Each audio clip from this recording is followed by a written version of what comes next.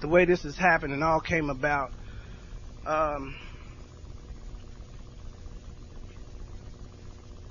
Some people didn't want this to happen for whatever reasons. But this here is evidence that this was supposed to happen. This was supposed to happen. And I don't know if y'all are half as excited as I have been. I have not been to sleep since yesterday. I left work. I told my coworkers, I know I'm not going to sleep this night. And I think I slept about an hour and a half. And I'm still going strong. Probably not going to sleep too much tonight. I am just so excited to be in the midst of something this awesome that probably will only happen in this alcoholic's lifetime one time. And I had no idea about this guy until I was talking with Wally, and he started telling me about this guy, and I just was in awe. If you understand what 62 years of sobriety, and if you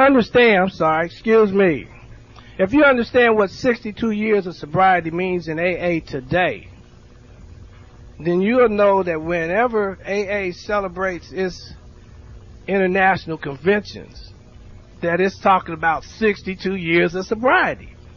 He's been here, been sober, as long as this program has been in existence. And before. I'm sorry.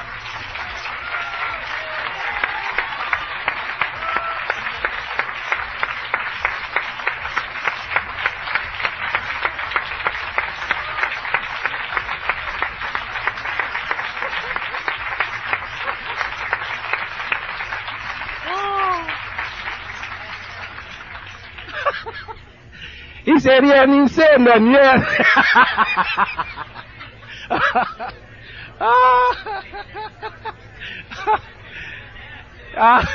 I know. Thank you. So I'm not going to sit up here and belabor this. I want to let you and me welcome and give him a warm Dayton AA welcome, James Sr.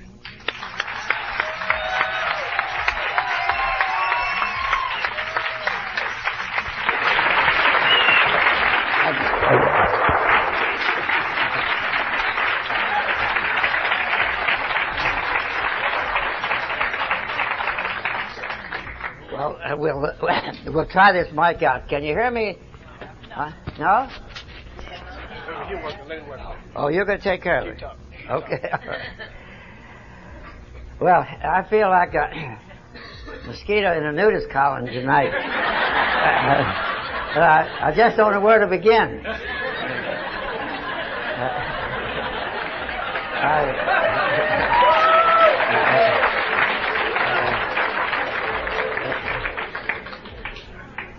I think I'll begin by just saying that I'm a friend of Bill Wilson. Now, a lot of people say I'm a friend of Bill Wilson, but I was a friend of Bill Wilson. Bill Wilson and I were friends back in 1935. But this crowd here really amazes me tonight. I feel at home in a Methodist church. So I've been a Methodist for how many years, Gilly? 79 years I've been a Methodist. So a lot of people say, well, how in the world did you ever know Bill Wilson? Well, you have to be old to know Bill Wilson. And in a few months I'll be 92 years old. So that qualifies.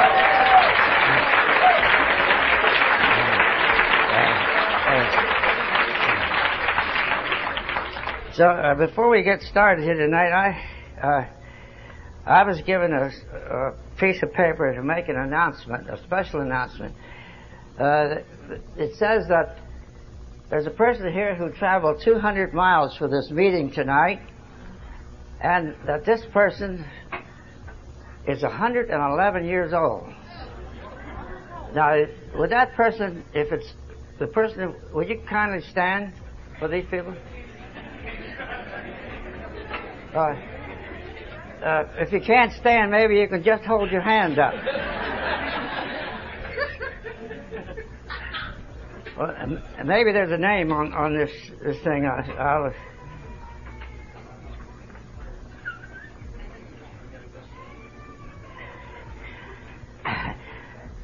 I'm sorry, we're getting off on the wrong foot already because I've already goofed here. This notice says the person is not 111 years old. It says they're ill, and it's just that they look.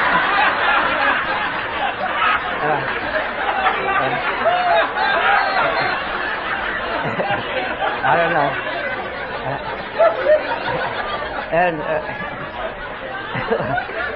I'm sorry about that.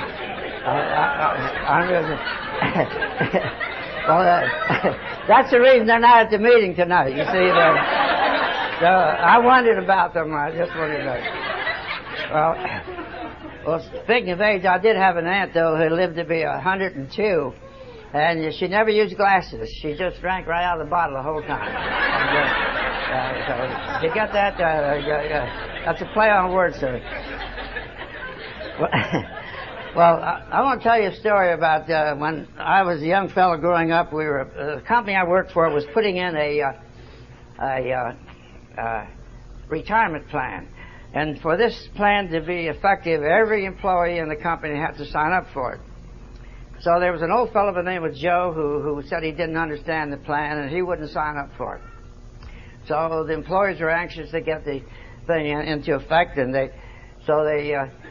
worked on Joe, the foreman worked on Joe, the department head, even the vice president came down and worked on Joe, but Joe said, no, I don't understand the plan, I'm not going to sign for it. So the big boss finally said, send Joe up to me, I want to talk to him.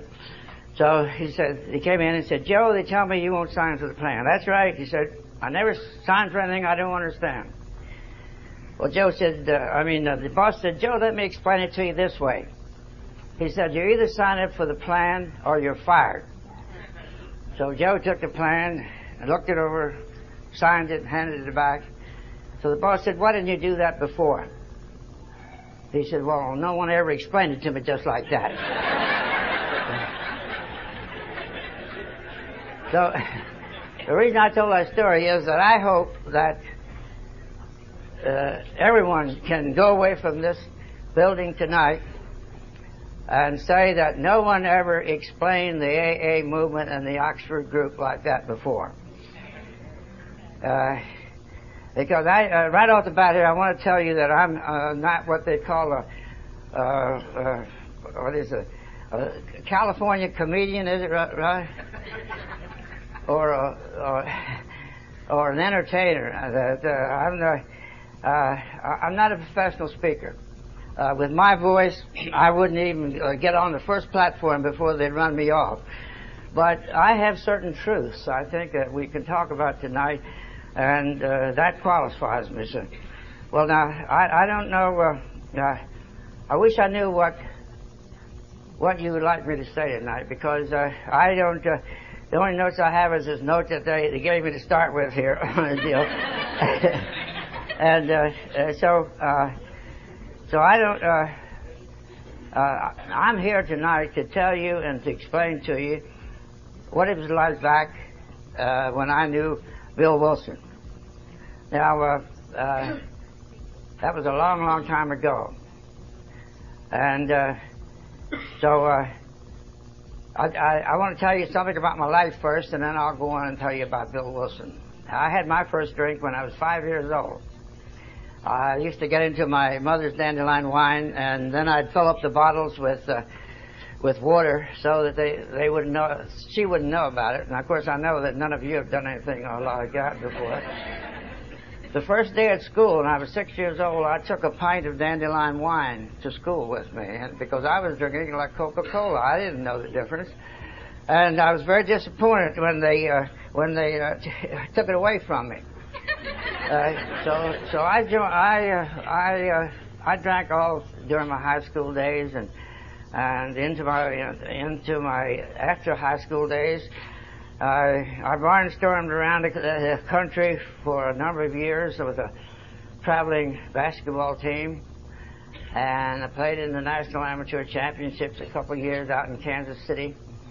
And I worked for a power company, several power companies. And then I met my wife when I was in 1930, when I was 24 years old. And she only knew me 9 months. She came to a school there in my hometown.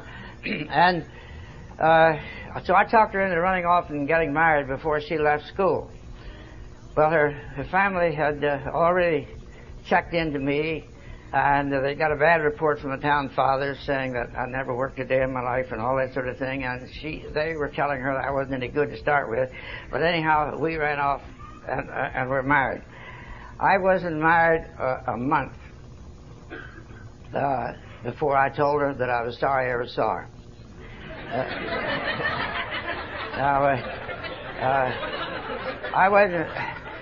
I wasn't used to being tied down. I was a sort of a freelance agent, and I was running the range, and I was just a free agent. I was running everywhere. So when I told her that, she was a very proud girl, and she wasn't about to go home and say, "You were right," to her parents. "You were right. That guy wasn't any good." So she decided to stick it out. So she realized that this was later. We were 4.5 years into a downhill marriage. It was armed truce marriage, going nowhere but downhill. And at that point, I met the Oxford group. And it was at that point where, several months after that point, I met Bill Wilson. But I'll tell you about that time later. But I wanted to tell you what happened with me in the Oxford group, because I want everyone here to understand, and this is difficult for some of the new AA people to understand, but there was never any AA group. It was all Oxford group. Bill Wilson, Dr. Bob, and all of us were in it. And incidentally, I never knew Dr. Bob. I only knew Bill. Dr. Bob was out in Akron. I was in Baltimore, so not much money, so I didn't travel much. But there was never any AA movement. All Oxford group. And that's the reason that everything in the 12-step program came out of the Oxford group. There wasn't anything else. That was the source material. So I met the Oxford group on December the 12th, 1934, in a YMCA room there in Frederick, Maryland. And it was an interesting group, and so you know the background of the Oxford group, which I didn't know too much about at that time, but the Oxford group was basically a one-on-one Christian evangelistic movement. Bookman said his idea was not really to convert people as such. That was part of the thing. But the thing is, there are many things that will make a person good. But usually, in many cases, they end up being good for nothing, because they see they don't have a purpose for their life. Now, this is what the Oxford group gave. The Oxford group took us that in the next step, which I didn't know anything about. Bookman, in the Oxford group, Bookman brought basically three things to us. And number one was the four standards that Bill, for some reason or other, didn't put into the fourth step. But these were absolute honesty, absolute purity, absolute unselfishness, and absolute love. And these were taken from the Sermon on the Mount. A guy by the name of Robert Spear, a theologian, a Presbyterian, a theologian, took the Sermon on the Mount and boiled it down to just the essence there. You ladies know what boiling things down to, you get the essence of the thing. He said what Christ was talking about, the Sermon on the Mount, was being absolutely honest, being absolutely pure, absolutely unselfish, and absolutely loving.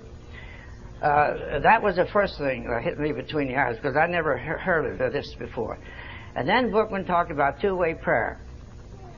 That is, praying to God and having God talk to you. He said that everyone talks to God with their mind. This was the logic that they had.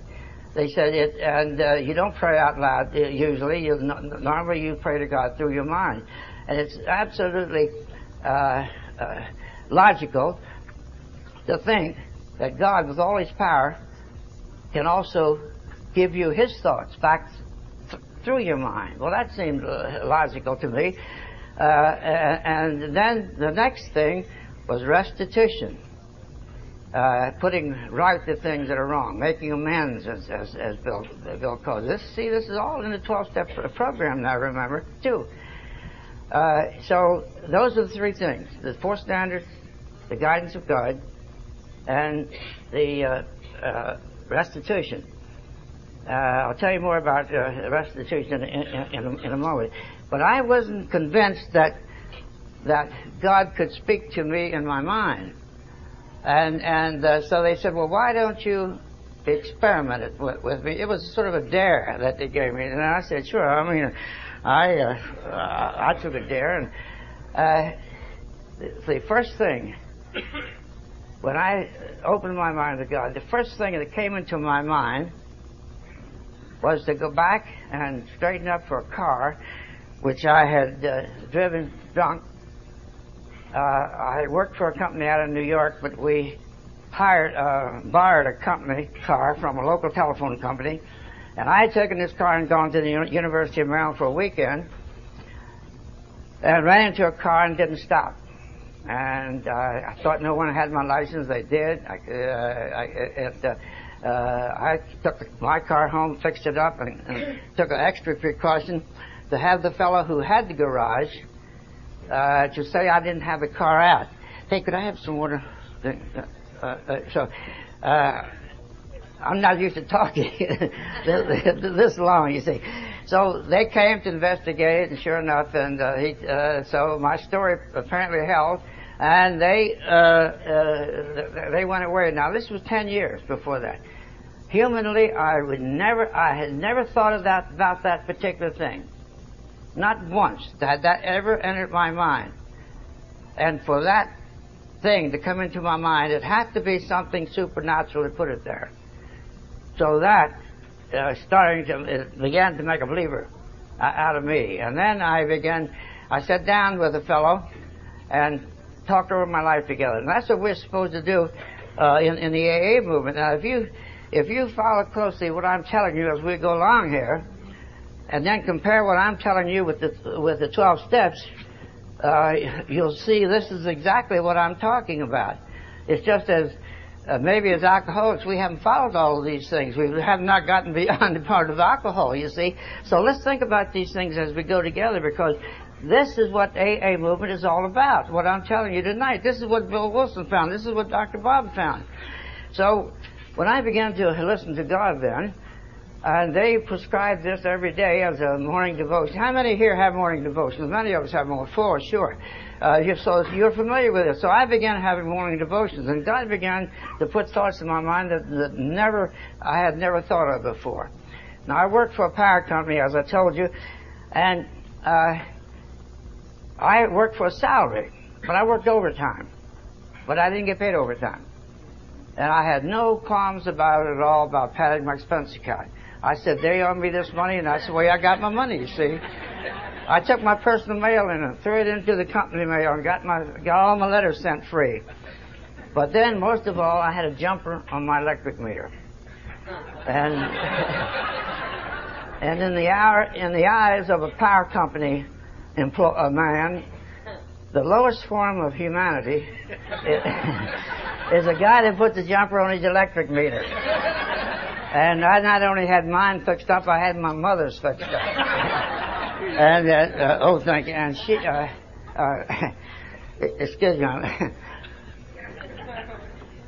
Keep that handy, Ronnie. And that was a big bill. So I went to the boss, and here's where restitution comes in. I always thought restitution meant just cleaning your own slate and getting a nice fresh start and all that sort of thing. Yeah, it's that. But the big thing is what it does for the other fellow. And so I went to the big boss, and the big boss was a heavy church man in the Lutheran church. And so I went to him and began to tell him that I was stealing from the company. And he didn't know how to handle that. So he said, I said, well, he said, well, he said, I don't know how to handle it. he said, what do you want me to do? I said, I don't know. I said, I want to pay the money back. Oh. He said, no, you don't know how to handle that. He said, I'll tell you what. He said, you go over and see Wilson Cook. Wilson Cook was an employee of the company. His only job, his main purpose and only job in the company was to convince people that their meter was not running high. People were constantly coming in and said, I have a high meter. It's running too high. Well, I had worked in the meter department, and I knew that it's impossible to make a meter more than 10% high. So they were not talking about much money, but his job was to convince them. He was all day long talking people down on the. So I breezed into him and told him I was stealing for the company, and so he said, well, I said, I want to pay it back. He said, well, how much do you think it's worth? How much do you owe? And I said, according to my figures, it must be around $500, and that was in 1930. That was a lot of money right after the Depression, $500. And his first remark was that, oh, it couldn't be that much.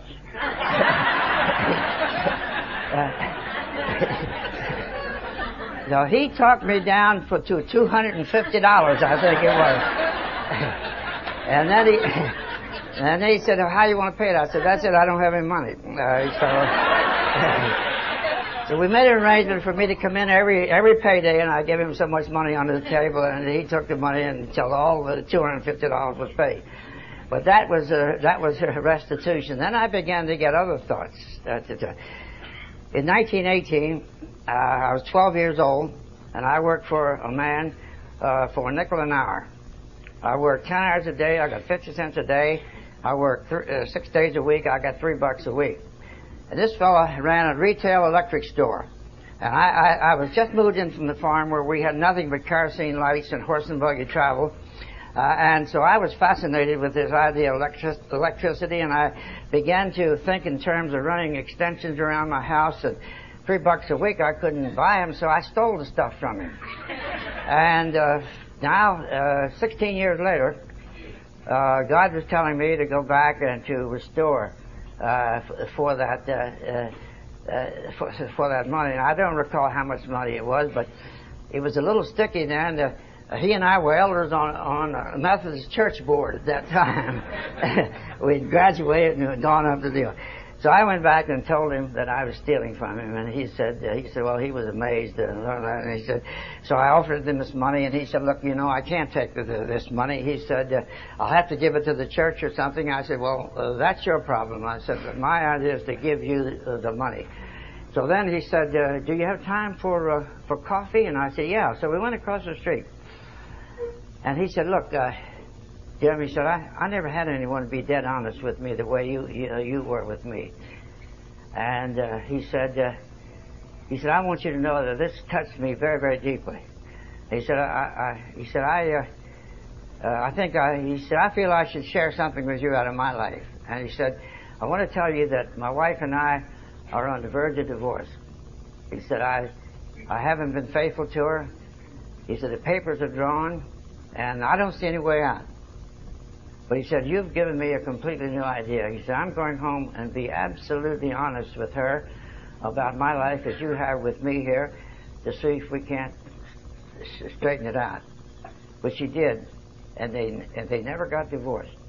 And I began to see then, I was only about 2 or 3 weeks into the program at that time. Bill Wilson and I were working in the Oxford group.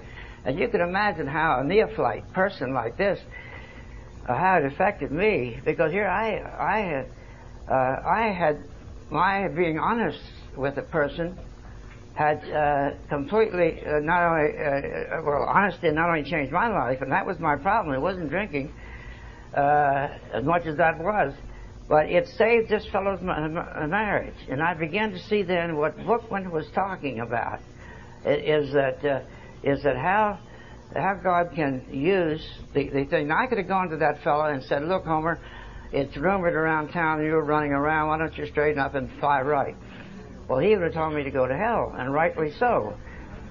But I simply went to him, sharing with him the deepest thing in my heart that I knew to be truth, in order to, because this is the thing that God told me to do, and following that guidance, it saved that fellow's marriage. And that was, to me, that was an amazing thing. And then I began to see the power of the movement, and how God directing in people's lives could change things. And then my next venture was with my wife. It took me 3 nights to get straightened out with her, because she had no idea the kind of fellow I was. She only knew me for 9 months while she was there in school, and that was only on weekends, and she couldn't get out of school at night, so she knew me very, very little. So I'd already told her that I wish I'd never seen her, and she decided to stick it out, because she said that she was looking at it this way: it was better to know the things that I was going to tell her about me than to not know them and have the whole thing wash out. She felt that she could build something new on the things I was telling her. It took me 3 nights. I'd start talking when I came home from school, talk through dinner hour, after dinner hour. After we went to bed, we'd talk. And 3 nights of that to tell her all of the things that she needed to know, I felt she needed to know about me. And I didn't hold anything back. I was just dead honest with her about the whole thing. And that's when she decided that we could build something new. My sister at that time was making a book that my marriage would not last a year. And a marriage that wasn't supposed to last a year lasted 57 years.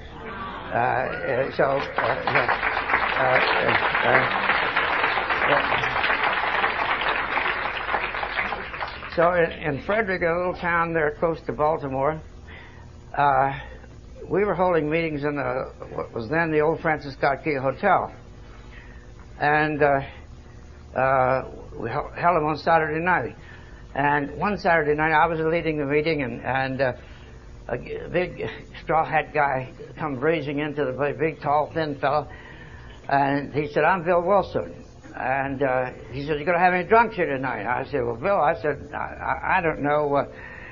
I don't know if we're going to have any drunks. I said, people are drinking. I don't know if they call themselves drunks or not, but you have to understand, and here again it's difficult for the AA people to understand this, why the Oxford group never made alcohol the big bad thing.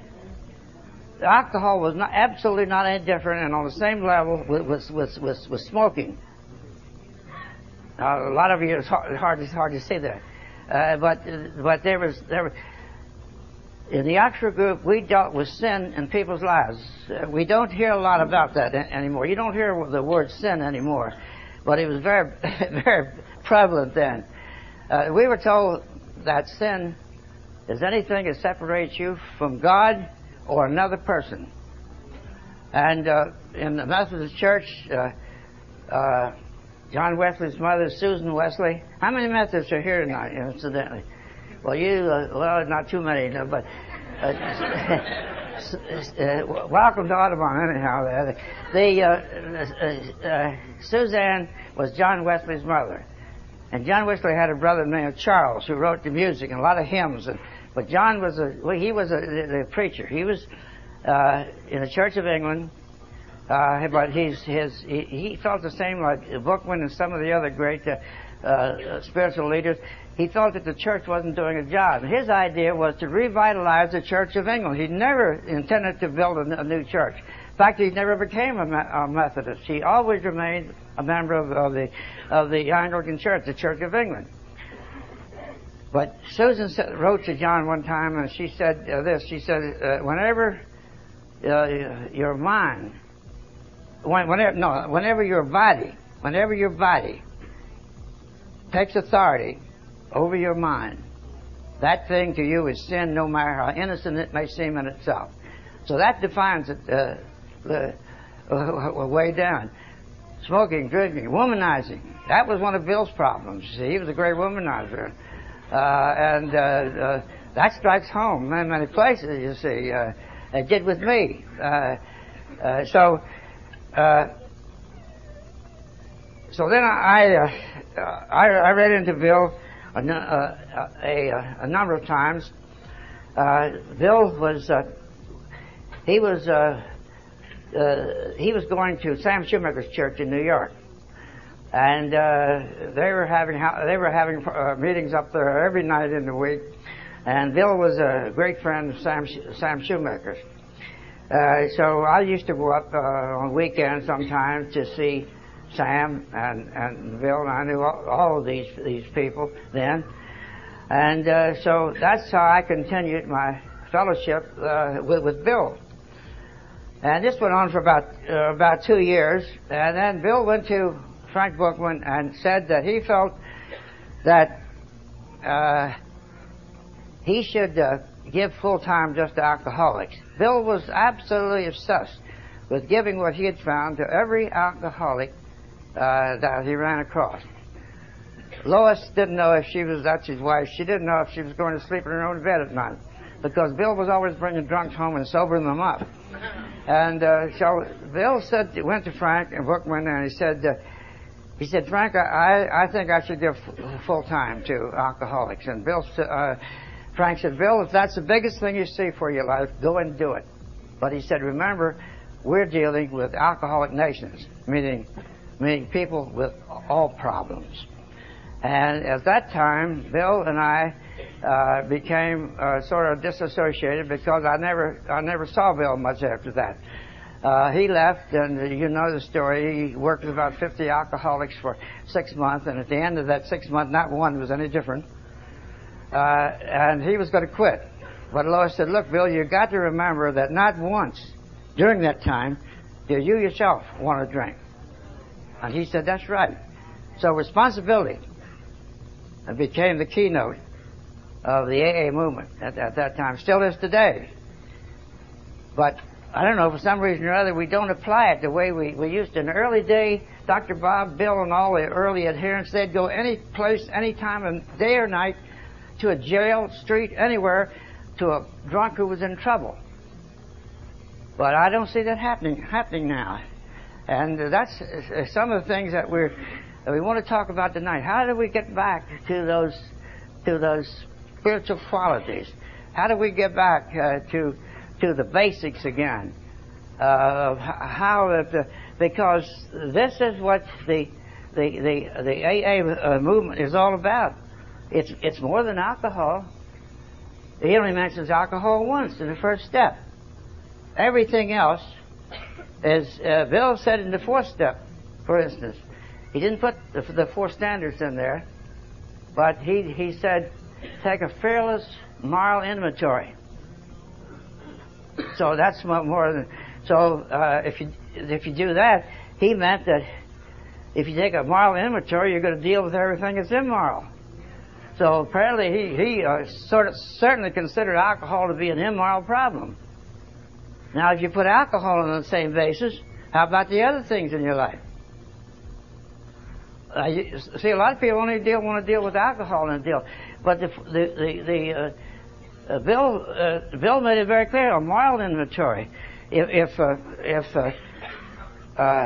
mean, I'm not pointing this. I'm just looking at facts. If alcohol is an immoral thing, why wouldn't smoking be an immoral thing too? It tears your body down. So these are the things that I get a little bit concerned about sometimes, because we come in to our meetings or we talk, we spend an hour and a half, 2 hours talking about the horrors of alcohol, and everybody trying to make their story worse than the other person to show that they came further up the ladder. And at the same time, they can't wait to get out the door to get the next cigarette. Now, those are things I think we have to think about on the deal. I just saw a fellow on the way in here. I thought I saw him over here someplace. Oh, there he is. I told him, I said, those things are going to kill you. And he said, yeah, and I know they are. And Let me see. Where were we here now? There's so many things on people's mind out there, and so many questions they have, and all this sort of thing. I just wish we had a pipeline out, and I have done this in smaller meetings where I have people ask questions, and then I go back and answer those questions. In a meeting like this, I'm afraid if we get out of hand, we'd have too many involved in the thing. Now, I want to say a word about Akron. Dr. Bob was a spiritual powerhouse of the Akron group. Now, Bill left the Akron group in 1937, and he began to tour around with writing the big book. And he was in touch with Dr. Bob then. And although I didn't know Dr. Bob, I knew Clarence Snyder and his wife Grace. I knew T. Henry Williams, who was a fellow who invented the tire molds for retreading tires. Now, back in the 30s, retreading tires was a big thing. So Henry was a mechanical engineer, and he developed these molds. So that's who him in touch with Firestone, Goodyear, Ford, and all the automotive people, you see. So this was Bud Firestone was in there. Bud Firestone was a town drunk, and the Oxford group changed his life. And then, so then on the Oxford group, as far as the Firestone Company was, they were ace high on the deal. Henrietta Seiberling there, and you know the story of the Mayflower Hotel and how Bill went in there and was calling around for someone in the Oxford group.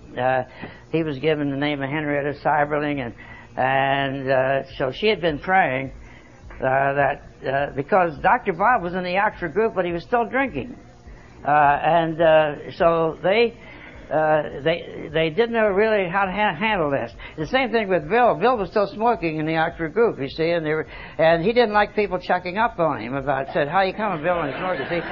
So when he left, he got away from all this too, you see.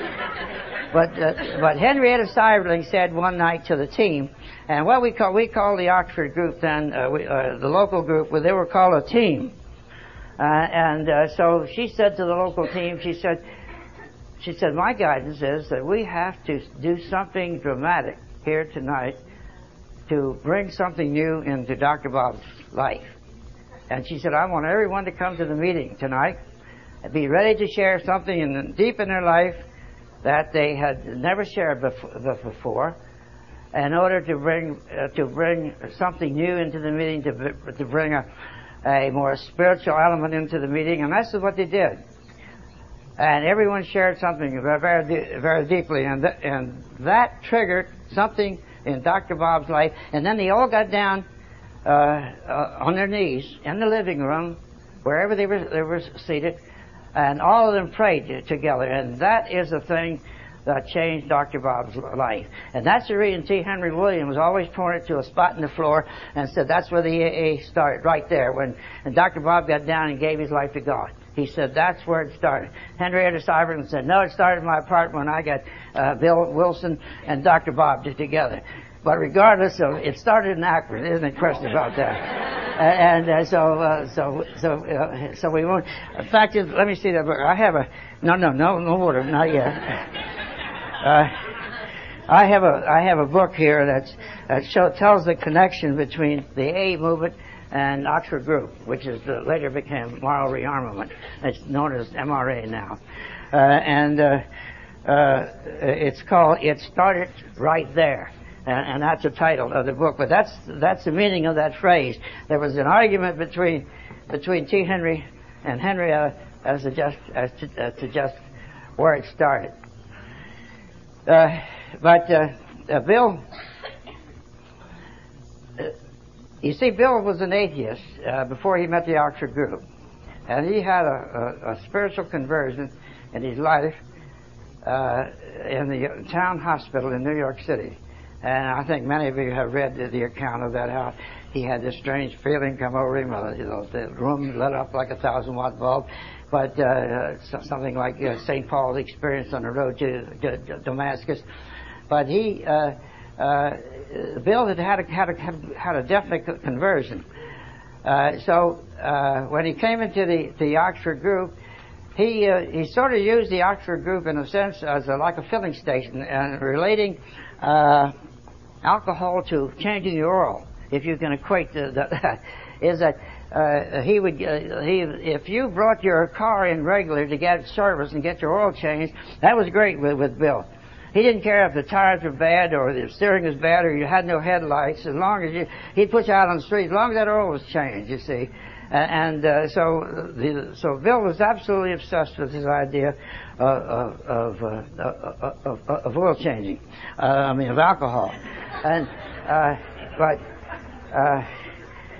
how are we doing on the time? All right? Okay. I want to talk to you a little bit tonight about the spiritual side of this thing. Now, the Oxford group was I don't know exactly how they equated or but it was head and shoulders above any other Christian movement that I knew at that time, because it dealt vitally with people's lives. Bookman was not an evangelist as such, that just interested in getting people changed. He was tremendously interested in getting them changed, but to use them against building a new world with them. Bookman's idea was always new men, new nations, a new world, and he never departed from that. He said everyone wants to see the other fellow different, and every nation wants to see the other nation different, but everyone and every nation is waiting for the other to begin.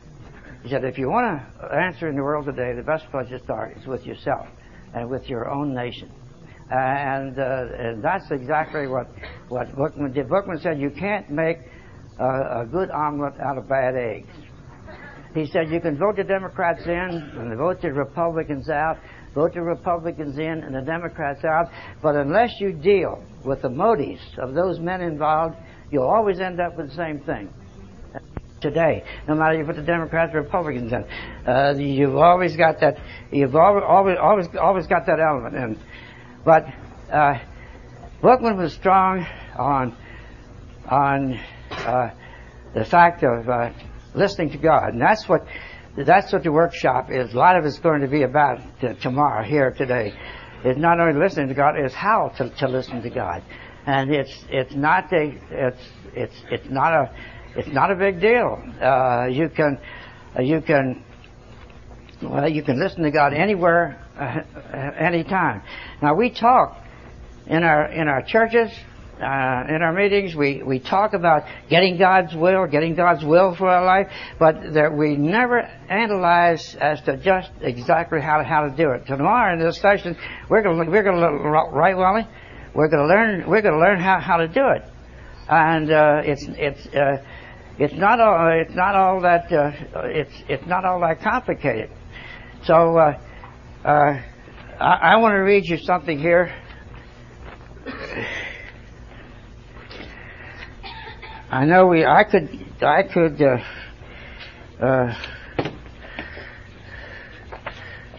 I hope I can find this quickly. I could go on and tell you many things about the things, but I hope I'll have a chance to talk to you some later. But we in the AA movement, you see, the thing we've done here tonight, some of you might not have been conscious of it, but we've actually gone through the 12-step program. We talked about alcohol. You remember, I was powerless over alcohol, as you were, and I gave my life to God. That's step 2, and I made a decision to turn my life over to God. That's 3.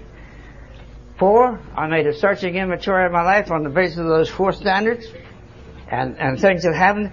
I admitted to God and another person about my wrongs. I sat down and talked my life over with a fellow, in fact, from Norway. And I thought that my problems, my sins were peculiar to me, and no one had my sins. Here I talked to a guy from Norway. He was telling me the same things that I was bothered with. Only God had taken these out of his life. And I had not had that experience yet, but I got that by sitting down and talking to him. That was step number 5. And then 6, that we were ready to have God remove these things from her. And then we humbly asked him to remove our shortcomings. We talked about all this here tonight. And then I made a list of the persons that I'd harmed, and I told you about restitution. You see, and then I continued to take a personal inventory every day. I began to have guidance, that's number 10. And then 11, you saw through prayer and meditation, that's daily quiet times. See, we went through the 12 steps and you didn't even know it tonight. Because this is the way we should be going through them, just the way we went through and faced all these issues. Then having a spiritual awakening as a result of these steps, we tried to carry our message to other people. And that's exactly what the Oxford group was all about. It was a one-on-one evangelistic movement. See, most people never get beyond the point of their own conversion. It's nothing wrong with it, it's good, but it doesn't result in their experience being multiplied into the life of another person. And we're guilty of it in AA too. We never get beyond our own sobriety. We place everything on sobriety. Now, when I say I have 62 years of sobriety and I was a friend of Bill Wilson, knew Bill Wilson, people think I walk on water or something, you see.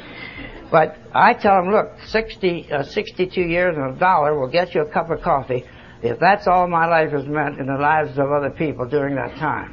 Now, a lot of people get salvation, and it's like getting a ticket to heaven. You sit in the station and wait for the Heavenly Express to come along and take you to the Promised Land. But what has happened to those people's lives while they're waiting in that station, you see? And that's what I mean being good for nothing. You can be good, but you can be good for nothing. Now, the Oxford group gave us a purpose for our life.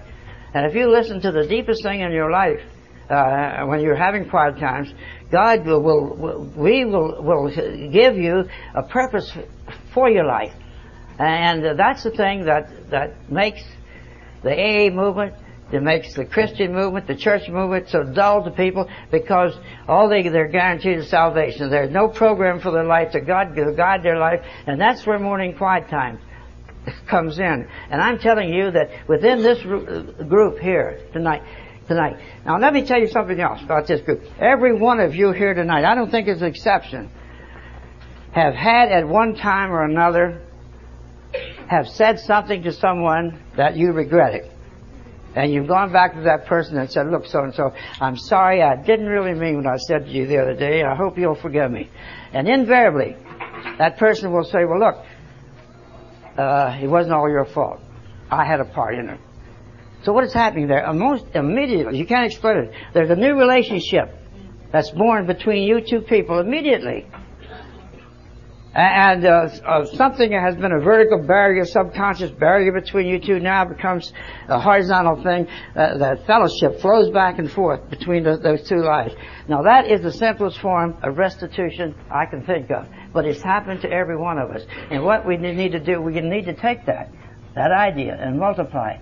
How many people did we apologize to today? Those are the things that we need. In other words, open our lives with. You see, as people here, I guess a lot of you here are Christians, and we glibly talk about the cross. But there's an element of the cross in our sharing our lives with other people, because we're telling someone something that we're deeply ashamed of in our life, something that we try to hide. But we're willing to share that with someone if it's going to mean bringing something new into the other life. And you see, that is, I see this reading the element of the cross. That's exactly what happened to Christ. I mean, it cost Christ his life to bring us something new. And in the sense, it's an element of the cross, that sharing, because we don't want to do it. Our pride, our ego, and this sort of thing. But if we want to help someone else, we've got to be honest with them about our own life, because that is the thing that touches people's lives. Now, so why should we fight the answer? Why don't we live the answer? I mean, to fight the problem, I'm sorry. Why don't we fight the problem, but live the answer? And if we live the answer, there's no problem, you see. But what I'm coming to now is that with this room of people, you people can go out from here absolutely new creatures in God. You can go out there as ambassadors to a new world order. You can go out there as new world builders, because the only way you're going to get a new world is to build it with changed people. That's all. People talk about the new world, but who is the world to us? The world is the people that we come in contact with tomorrow, the next day, tonight. The people around us. That's our world. How are we affecting them? Often the people say, the things you say speak so loud I can't hear a thing you're saying. So the thing that they need to see something, they need something new in us. Now I want to, that's what we can do as AA people, and that's what I covered for each of you here. I hope some of you come back tomorrow and we can talk some more about this, of how to get life, how to listen to God, and how to make God a daily part of your life. Because that's the way it started. That's the only way it can exist. If you take God out of our program, we have nothing, I'll tell you. I've seen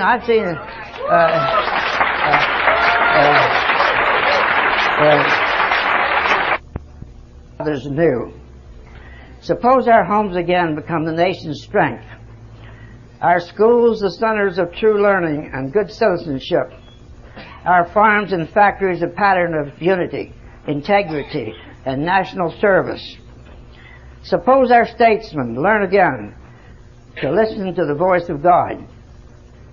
Then we shall know once more the greatness of a nation whose strength is in the spirit of her people. And you are her people.